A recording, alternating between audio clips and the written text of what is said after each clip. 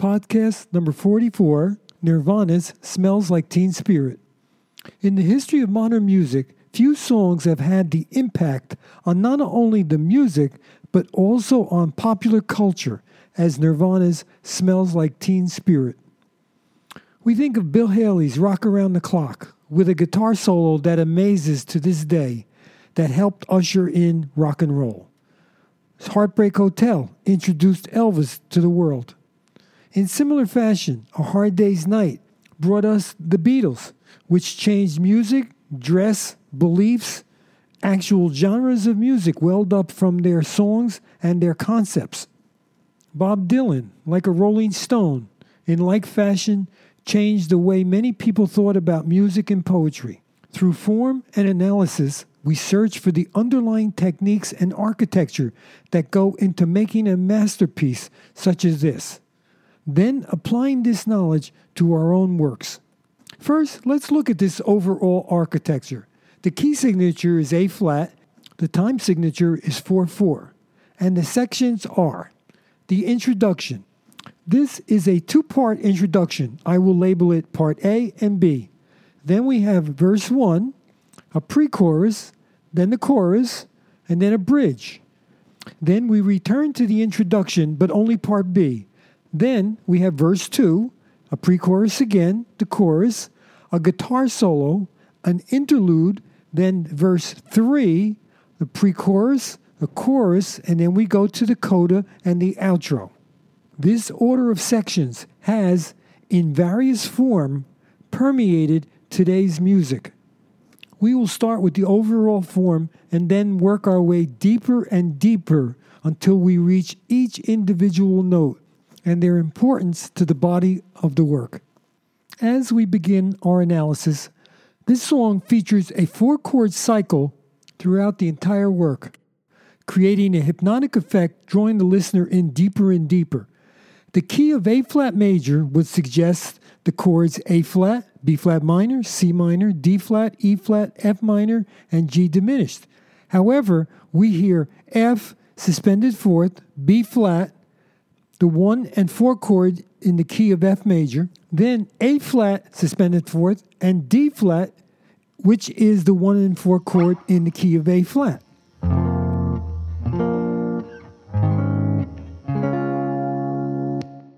Immediately within the first two measures, because these chords are held for 2 beats each, we are in two different keys, the key of F major and the key of A flat major. This is a modulation without preparation.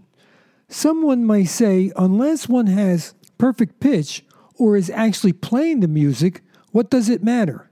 But in all of us, we have listened to and sung music of our culture, our tonal system, consisting of major and minor scales and keys, and this is ingrained in us. This is why, with no formal musical training, even children can sing in perfect pitch or harmonize. At a subconscious level, we sense something new. A change of color has happened. As I have said in earlier podcasts, the chordal background to a song is the same as the first layer of color an artist applies to canvas. It inspires, influences, and supports all that is layered above, whether it's notes or color. In fact, many people hear, see, sense, and feel music as color. As we shall see as we progress through this analysis, the chords do not change with the various sections, the verse, pre-chorus, chorus, etc. The change is affected by rhythmic changes of intensity and the manner of playing the chords. This use of one chord pattern through a whole song is revolutionary and almost unheard of. One more reason this song sets itself apart from other works. This creates what may be considered a chordal ostinato. An ostinato pattern usually is defined as a musical phrase that constantly repeats. One major concept to keep in mind is that music should be a mixture of tension and calm, light and dark. The shifting vocal and instrumental intensity and dynamics creates the light and dark images while simultaneously delineating the various sections. In my previous podcast, I discussed how these sections are constructed and how they evolved through the years. For example, the bridge in traditional song forms was a major section. You had the verse, which we labeled A, and the bridge labeled B, which was a contrasting section of equal length. And in that traditional song form, it used to be AABA form. The modern bridge is something totally different, bringing something new into a form that uses, as we have seen here, a pre-chorus, verse, chorus, and interludes. Also, today, we have seen so many songs rely on 4 chords or 3 chords, maybe changing the order for different sections, but keeping the same chords. These few examples, among so many, are why this song has been so influential. Now let's look at the introduction. The song opens with the 4-chord progression at full intensity and dynamics, not only highlighting the chord ostinato, but also setting the tempo, tonality, and overall mood of the work. Since many listeners to this podcast play other instruments than the guitar, there are 2 techniques that Kurt uses that are very pertinent. On the guitar, a chord may be played in a full version,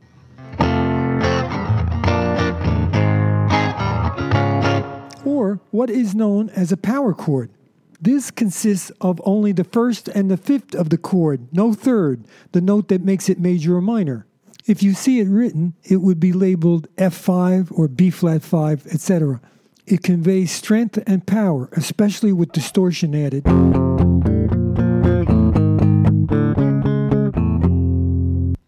So Kurt uses both of these chord forms to achieve sectioning, as we shall see. Secondly, when moving from one chord to another, guitarists often have to play open strings or muted to make the transition from one chord to another. The reason I bring this up is if you see music written out for this song, you'll see F, B flat, and then you might see G. It's not really a G chord. He's hitting open strings as he's moving his hand. So the person writing the music hears that as a G, which might be true, but he's not playing a G. He's playing open strings. Most times you might mute that, and you'll just see X's written on the music. Also, on the F chord and the A flat chord, you might see written F suspended fourth, because he's playing F, C, F, and B flat rather than F, C, F, and A. Or you might see it written just as a plain F chord or A flat. I've seen it written both ways. Normally I wouldn't bring this up, but it really has a lot to do with the sectioning of this song, since the chords stay the same, so that's why I felt it was important to mention. As previously stated, a solo guitar opens the work, underscoring and highlighting the importance of these 4 chords. The progression is played twice before the drums and bass enter. Now we hear the chord progression 4 more times, then suddenly the intensity drops off, and we hear the bass line implying the chord changes with the root of each chord.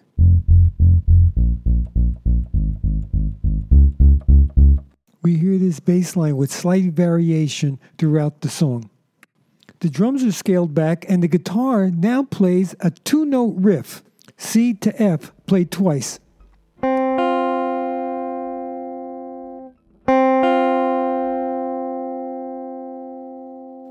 This part of the introduction we will call Part B. Now, verse 1 enters. It's 8 measures long, and the first phrase is measures 1 and 2. The lyrics are, load up on guns and bring your friends. Now, I would never try and analyze lyrics because they are too personal to each one of us. The background is a continuation of the previous 4 measures. In other words, introduction B, the bass, drums, and the riff. Now we hear the lyrics supported by the melody based on the A-flat major scale. The notes used are C, D flat, E flat, F, and A flat. C, D flat, E flat, F, A flat. As we listen to each note against the chords, we get the following tonal colors. In almost every measure of all the section, Kurt uses anticipation in every measure. This is where the note sung at the end of the measure is not of that chord. It is called a non-chord tone, and it creates tension. Then that note is held over into the next measure where it is part of that chord, and then the tension is resolved. This happens, as I said, almost in every measure of this piece. I will play this slow, and as I have stated earlier, I think you sense it. I think we all sense this change of color, this tension to light, even though it's going by very fast. I think we feel it. Now in the verse, the bass implies the chords, but now I'm going to play them so you can hear the sound color of each note against that chord. And the bass, I'm just playing the first note so you hear the outline.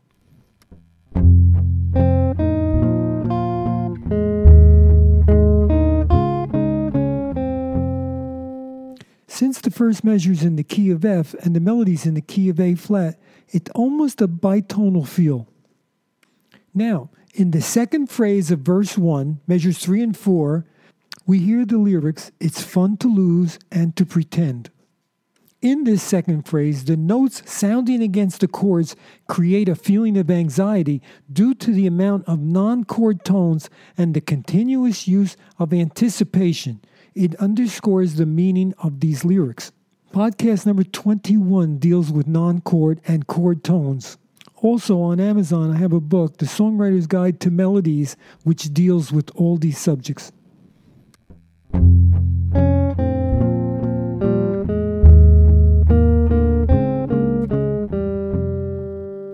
We can feel the uneasiness through those notes.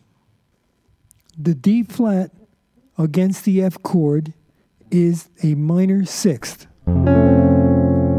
Then that pulls down to the C, the fifth of the F chord. That C is held and the chord changes to a B flat. Against the B flat, we hear a G, the sixth, and then the A flat, which is the seventh. That is held, and the chord changes to an A flat.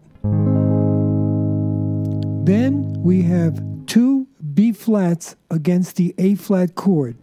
That is the second note, also referred to as the ninth. Then the chord changes to a D flat, and we have C, the seventh, the major seventh, an expressive note, the B flat, the sixth, the A flat, the fifth, and then the G, the fourth, which creates the suspension to the next measure. At this very slow tempo, we hear all that darkness and tension. You notice how it resolves, though. Sometimes, like from the minor sixth, the D flat to the C, that was quite a bit of tension, but then it resolved. We shall see that a great portion of this song has this constant tension to calm, dark to light feature. At this slow tempo, the emotion is truly obvious. The third phrase, measures 5 and 6, has the lyrics, "She's overboard and self-assured." It is the same as the first phrase, with some slight variations to fit the lyrics. And again on the fourth phrase, measures 7 and 8, the lyrics, "Oh no, I know a dirty word," is basically a repetition of the second phrase, also with some variation of melody.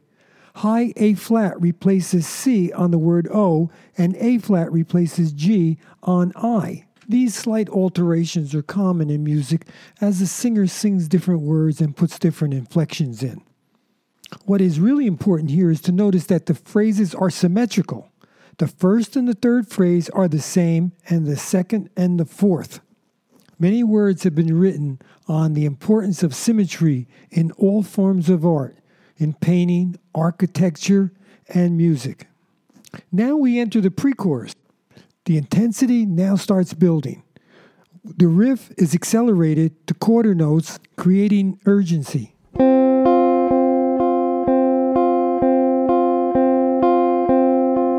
The melody above this uses only 3 notes, A flat, G, and F.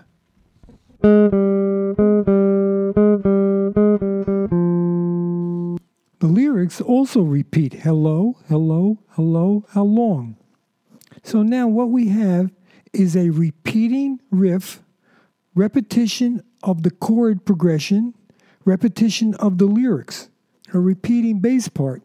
In effect, 4 ostinato patterns using groupings of 3 and 4 notes or words, cells, so to speak, all layered against each other, driving us with growing tension, accelerating us into its goal, the explosion of the chorus. The chorus. At the end of the pre-chorus, we hear the notes A flat, G, F, only this time an octave higher, with the lyrics "with the lights out." This is the entrance of the chorus with the rhythmic figure number 1 on the guitar, and the drums coming in full force.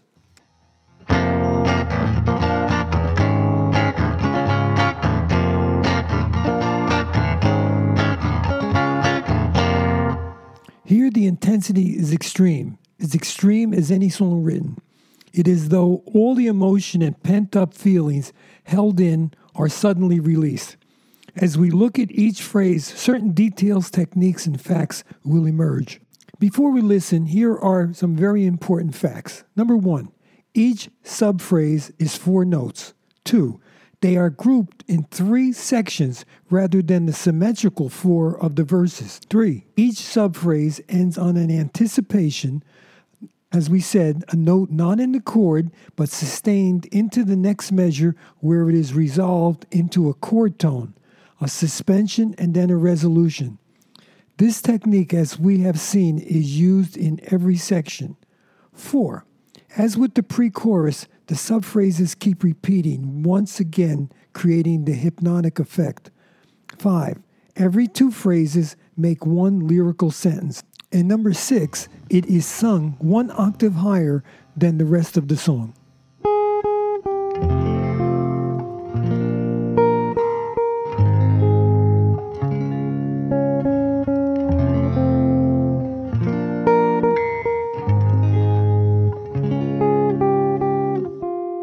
What we just heard is repeated 3 times. Again, not symmetrical. Every subphrase, the 3rd note, is held over, and as it is held over, it becomes dissonant, and then it resolves to a consonant note. Again, dark to light. Against the F chord, we hear a G, which is the 2nd, resolved to the consonant F. Then we have B flat, the B flat against the A flat chord, and now that's the 2nd, and it resolves to the root or 1st of the A flat chord. Then we have D flat against the F chord again. This is the minor 6th, resolved to the 5th of the C. And then one more time we have the B flat against the A flat, which is now the 2nd, and then it resolves to the root of the A flat. When I was working on this analysis, I was amazed when I slowed everything down to see this ebb and flow, the shifting colors.